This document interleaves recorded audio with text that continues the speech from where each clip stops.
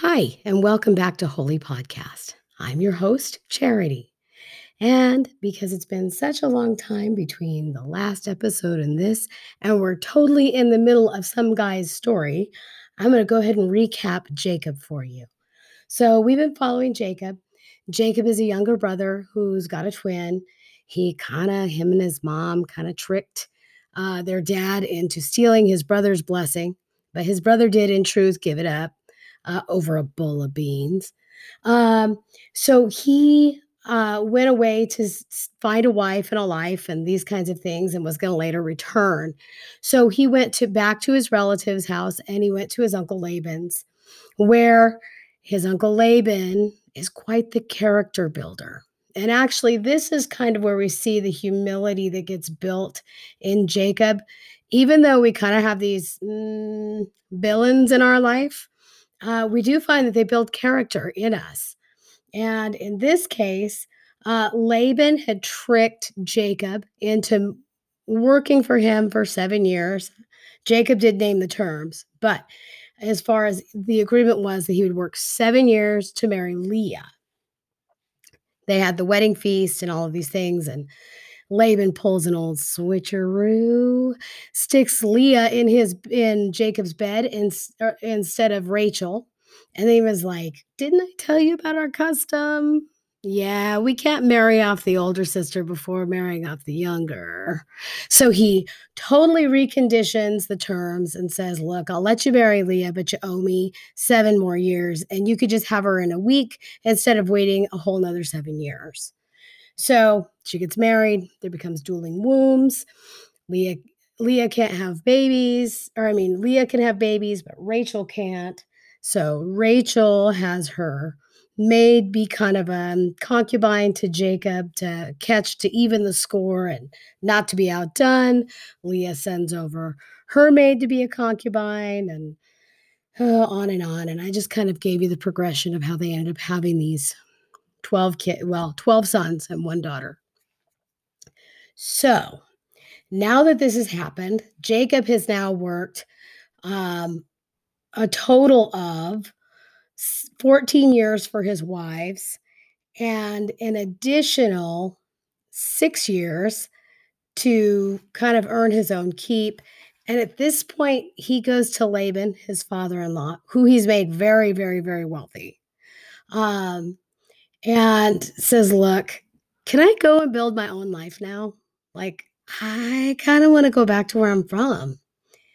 And Laban's like, "Sure." And of course, this is a guy who, through his narcissism, his selfishness, he builds integrity into Jacob.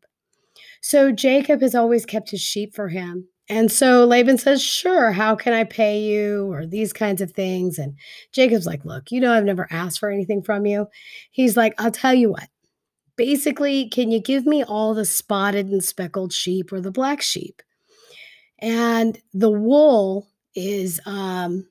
lighter colored wool is actually more beneficial to have because you can dye that any color you want. But the spotted and the mixed and the speckled stuff isn't as pretty to work with. So in that way, he's giving Laban the better deal. But like Laban's kind of this trickster, right? And so he says, "Sure, you could do that." And he goes, that way, Jacob goes, "If you look through any of my sheep, if you find anything that's white, you'll know I stole it. That way, you can't say, like, I took something that's yours." So Jacob asked for payment in like what we would call seconds, like when you're manufacturing stuff. It's like all the stuff you buy at Ross because it didn't quite pass inspection. Uh, Not dissing Ross. I like you, Ross. Stores. So these are kind of he's asking for all the discount clearance sheep. So he gets those, he agrees to it, but on the side, Laban totally tells his sons, "Take all the spotted and the speckled ones out like 3 days journey." And so he separates them. And so he takes them out of the care of Jacob. So Jacob improvises. He does what he can do because Laban has kind of reneged on the negotiation already by removing him from Jacob's care. So he takes all of the sheep that he's taking care of, and by the water, he takes these branches and he kind of scrapes them, and they're kind of spotted and they have these white streaks. And a lot of the sheep go and kind of mate down by where the water is. And when they do, they end up throwing these or birthing these sheep that are spotted and speckled.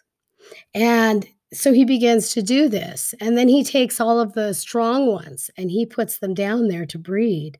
And so as they're born, they end up giving all of these sheep. So they're now growing um, into Jacob's herd. And God's blessing him in this way. So he ends up doing this. Well, all of the Jacob's brothers-in-laws, the sons of Laban, they're getting ticked and they're starting to grumble amongst each other and they're kind of talking trash like Jacob is taking our whole inheritance. And so they go and cry to their dad about it. And it kind of, he starts looking at how things are going, how these sheep are being born. And now he's getting kind of mad. And definitely like Laban's a guy that he's kind of greedy. And so he's looking, he's like, yeah, this like he's looking at the bank account essentially by property. And he's like, wow, this really looks to not be in my favor. And we know that Jacob can't, or Laban can't stand for things to not be in his favor. So as this happens and his attitude is souring, God comes to Jacob and he comes to him in a dream at night and he says, all right, Jacob, it's time to get going. You need to start moving. And so, and Jacob has tried to talk to Laban at different times, and every time he deals with him, he's always tricked or reneged on the negotiation, or the terms are rewritten, and so he just doesn't even. He's not going to even go and tell Laban at this point. He's not really giving him a choice. So Jacob calls his wives out to the field where he's at and basically kind of talks to him and says, look, you know, your dad has changed the terms every time. And these, just to give you a little bit of customs or cultural insight, usually there would be a dowry. And in a lot of cultures, the dowry goes with the wife as part of her household. So in some places, it's like property and furniture or whatever the case. But essentially, none of that has gone to his daughters, Rachel and Leah. The only thing that it really says they got were the handmaids to help them out. But it's like even they hadn't even received their possessions to start their own life that really should have been given by this point. I mean, shoot, at this point, there are 11 children, 10 to 11, depending on when Dinah is born. Um, so they, Jacob tells him, hey, we got some real issues here. It's time to move. And they're kind of mad because their dowry hasn't been given and the property keeps being taken. And so Jacob's like, I'm going to take what we do have now and the things that I have acquired, and we're going to go. And they agree. The wives are like, yes, let's go. We don't care, because they feel kind of shorted out of their stuff too. So this all, when he packs everything up, he makes sure to only pack what is theirs and no more. However, Rachel steals these idols. And these household idols, for some people, I've heard that there's like a cultural thing with this. Now you have to remember that sidebar history, we're going to go down a little bit of a rabbit hole here. Abraham is related, as we know, to Laban's family. And he sent back someone to find a wife, which was Laban's sister. That's who his son married. And now this is the grandson of Abraham. They came from these same people and from these areas. And Abraham's dad, I think, was an idol maker. So they worshiped a different God. But there are some cultural understandings and just kind of, family structure that's the same. So some people believe that these idols were almost like if you possess them, the family idols, it would give you claim to property. So someone that had those can come back and say, we own this land. So I don't fully know as far as that goes, but these are representative of another set of beliefs as well. So as they pack this stuff up, they leave. They get like a 3-day head start, um, and get going.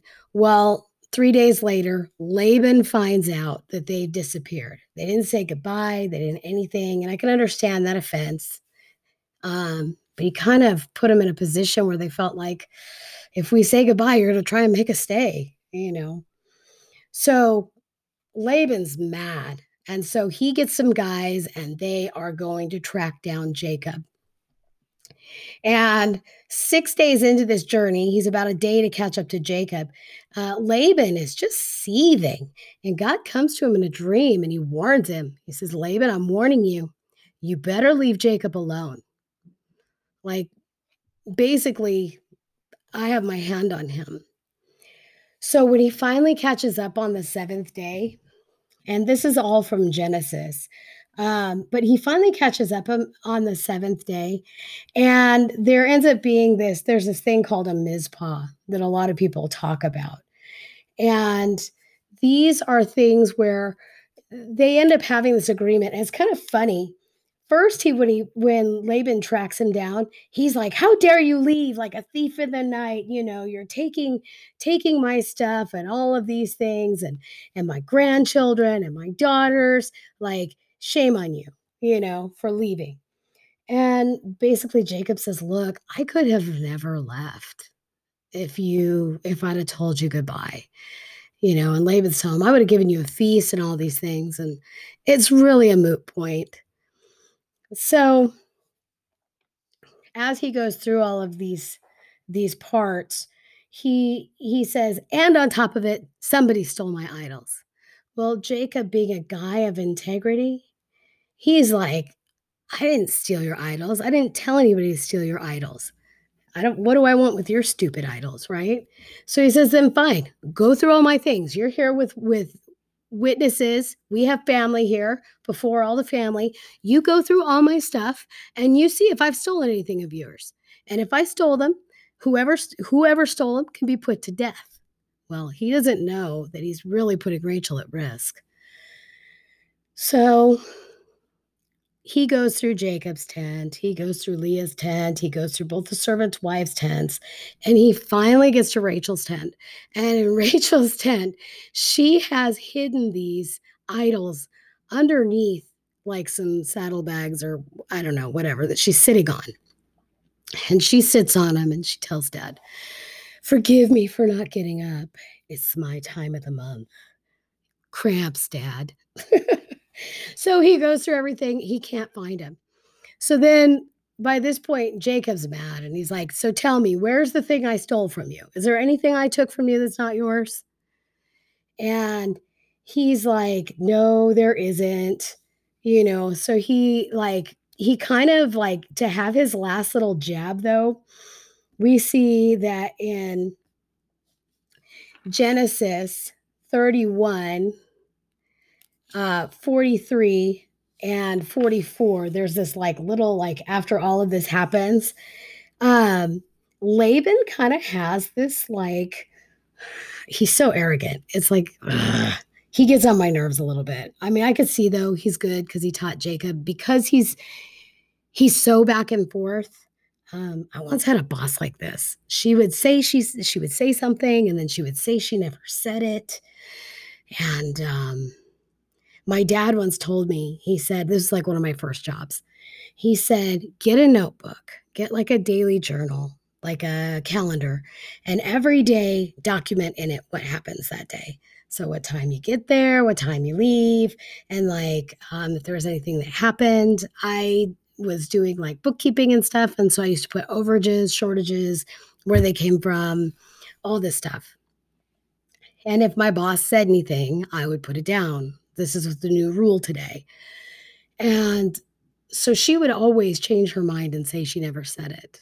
And that's the way Laban was. But it taught me to be very accurate about what happened. one day this lady came to me and she said that I had said something that didn't, and she was confusing it with someone else. So I finally opened up my calendar and said, no, on this day you said this, on this day you said this, and this is who you told it to, who related to me. This is what we agreed on.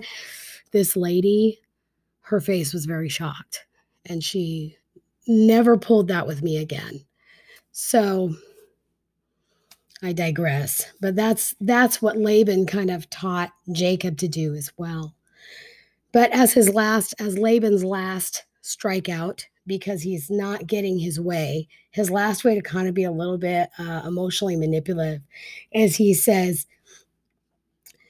these women, this is in Genesis 31, 42 and 43, pointing to his daughters, Leah and Rachel.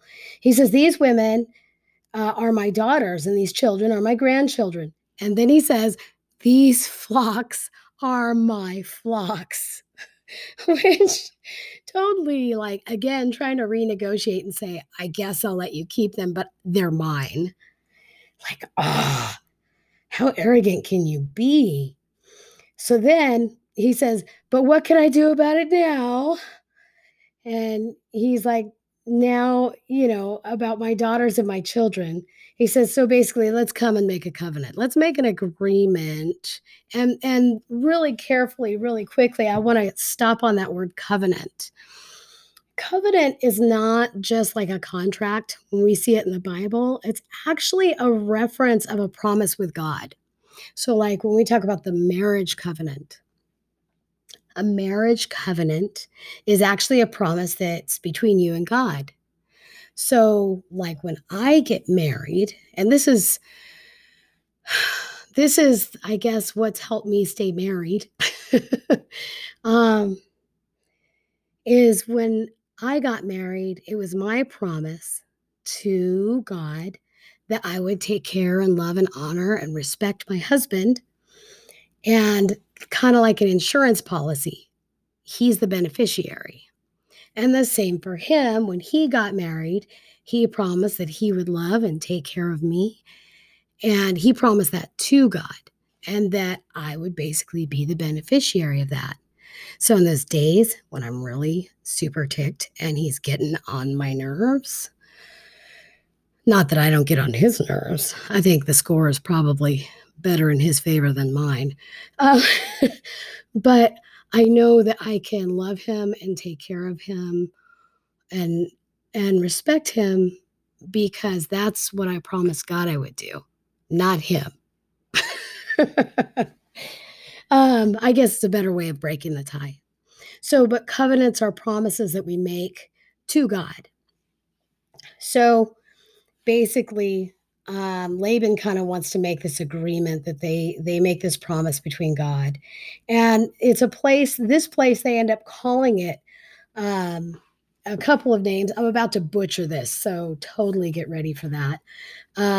Laban calls it Jagar Shahadutha, which means in Aramaic it means witness pile, and in the Hebrew it's called Gilead.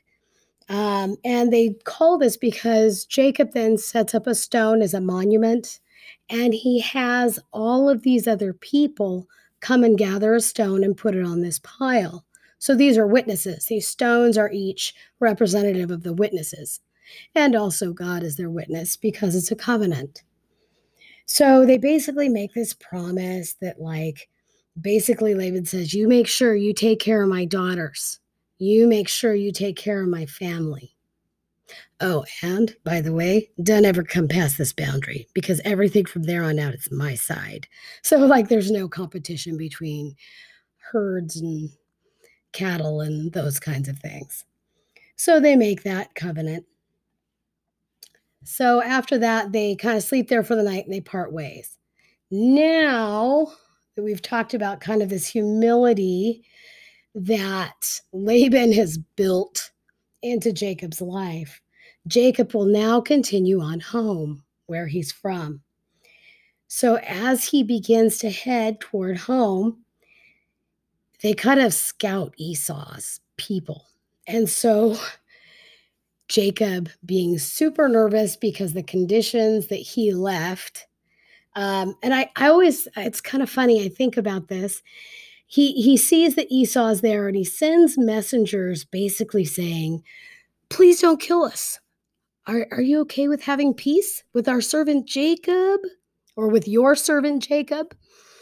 And the messengers come back and they tell Jacob, Esau's got like an army of 400 dudes and he's coming to see you. So now we see Jacob is like so afraid, you know? And so you see there's the humility here. He's not being arrogant like God just said I'd rule over my brother. He's and I think from the family's perspective, I kind of wonder what it's like. His wives knew him without his family and his history, you know? Do you ever meet people and then you get close enough to them to meet their family? And it's kind of interesting. You get to see their background story by meeting their family and kind of knowing where they come from and learning the conditions that they were raised in and stuff. So I think that must be kind of interesting for his wife and kids and all these people that knew him as this mighty guy of integrity, finding out that he's got a little bit of a shaded past. His brother's mad because there was kind of some trickery there too. So I just think that's kind of a side, I guess, a personal thing that I look at, I guess. But so because these 400 people are coming back and there's not really a message or an answer back from Esau, um, really quickly, Jacob takes his household and he divides it into two camps. So that way, if they're attacked, there is a chance of at least maybe one camp getting away and surviving. So he's super nervous. So he does all this stuff and he like instantly prays to God. And what I love about this prayer is the humility in it. You can see where Jacob's heart is. Jacob and I think it's a great example of how we can pray with God.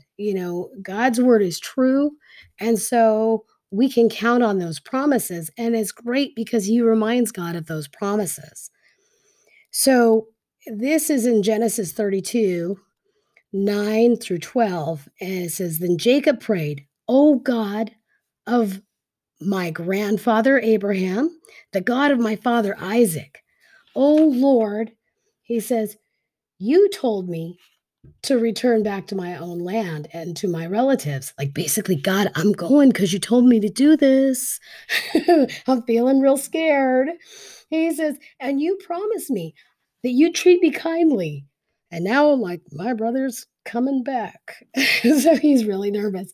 He says, I'm not worthy of all of the unfailing love and faithfulness that you have shown to me, your servant. Again, a point of humility. He says, but when I left home and crossed the Jordan River, I owned nothing except a walking stick. And now my household is filled with two large camps. Lord, please rescue me from the hand of my brother Esau. I am afraid that he's coming to attack me, along with my wives and children. But you promised me, I will surely treat you kindly, and I will multiply your descendants until they become as numerous as the sands along the seashore. Too many to count. So I love this prayer because he totally is kind of saying, God, I know, like, here's your promises that you gave me. And in some ways, those are a bolstering of our faith, too. And he's asking for favor, and yet he's still humble about all of it. Like, basically, God, I know you're in charge of all of these things. Please show mercy to me as you promised you would. And we know that God's word is true and that he does not lie. And so he's kind of reassuring also that God, I'm hoping you'll get me there because you said you would. So I love like that part of the prayer.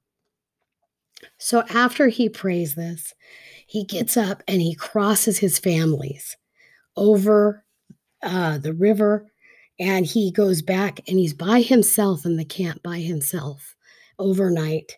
And when he comes back, when he's back there by himself, he has this wrestling, which I love this because it almost sums up this whole thing in his life. In the previous episode, I talked about how God had promised all these things to Jacob, and yet he never like took the ownership of it. He never it was like it was there, but he didn't take possession, you know. I made an analogy about owning a car, but never taking the keys out of your pocket and using it. Um, so he wrestles with this man of God all night long.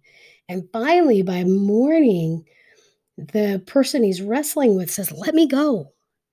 And he's like, "Not until you bless me. Not until you, give me a blessing."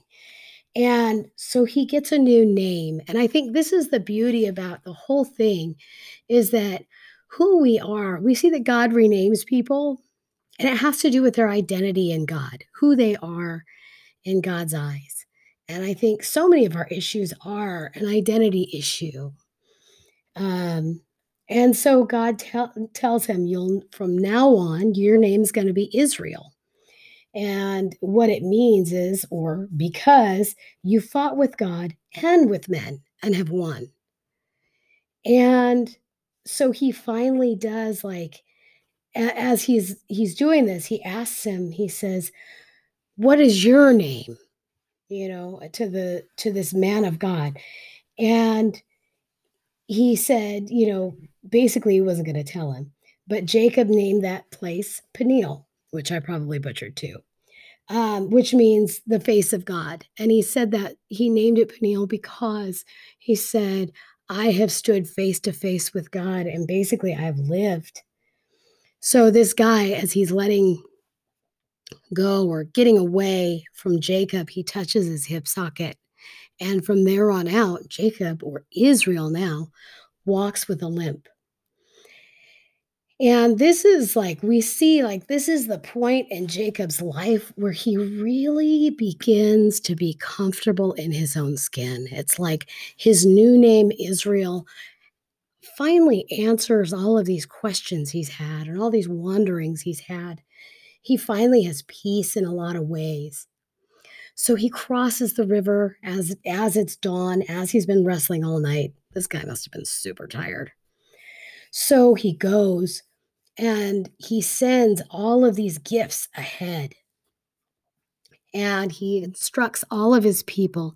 He sends goats, both male and female, sheep, male and female, donkeys, cows, camels, all of these things. He sends them as a gift, and he instructs everybody that is herding each group of animals to, when they come up to Esau and his people and they ask who he is and what they're doing there, to tell them, "This is a gift from your servant Jacob."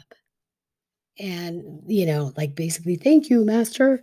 Um, and that he would be coming. And so as he sends these consecutive gifts, he finally meets up with Esau. And Jacob is still humble and sheepish and was like, "Are we okay?" And Esau says, "Who are all these people with you?" And he's like, "This is my family." And they end up staying together that night, meeting, and he said, "Please take these gifts." And Esau's like, "I got enough stuff. Like, don't even worry about it." And they continue with this back and forth, and Esau's like, "I'm good, really." And finally he takes the gift as like a, "Okay," basically, "so you're not offended." He took the gift. And they were going to go and meet up in the same location. And Esau said, basically Jacob said, "I'll catch up with you." And Esau said, "You want me to have people like stay with you and show you the way?" And he's like, "Nah, nah, we're good." He's like, "But we got to go at a slower pace than you guys because y'all are like buff men. And you can see I got babies and small animals here. They can't go as fast." So they were supposed to meet at Seir, but Jacob ended up just kind of traveling at a slower pace and ended up settling on the outside town of Shechem.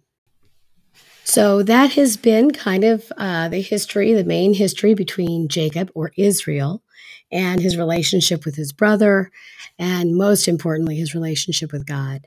I hope you've enjoyed this, and I look forward to visiting with you next time.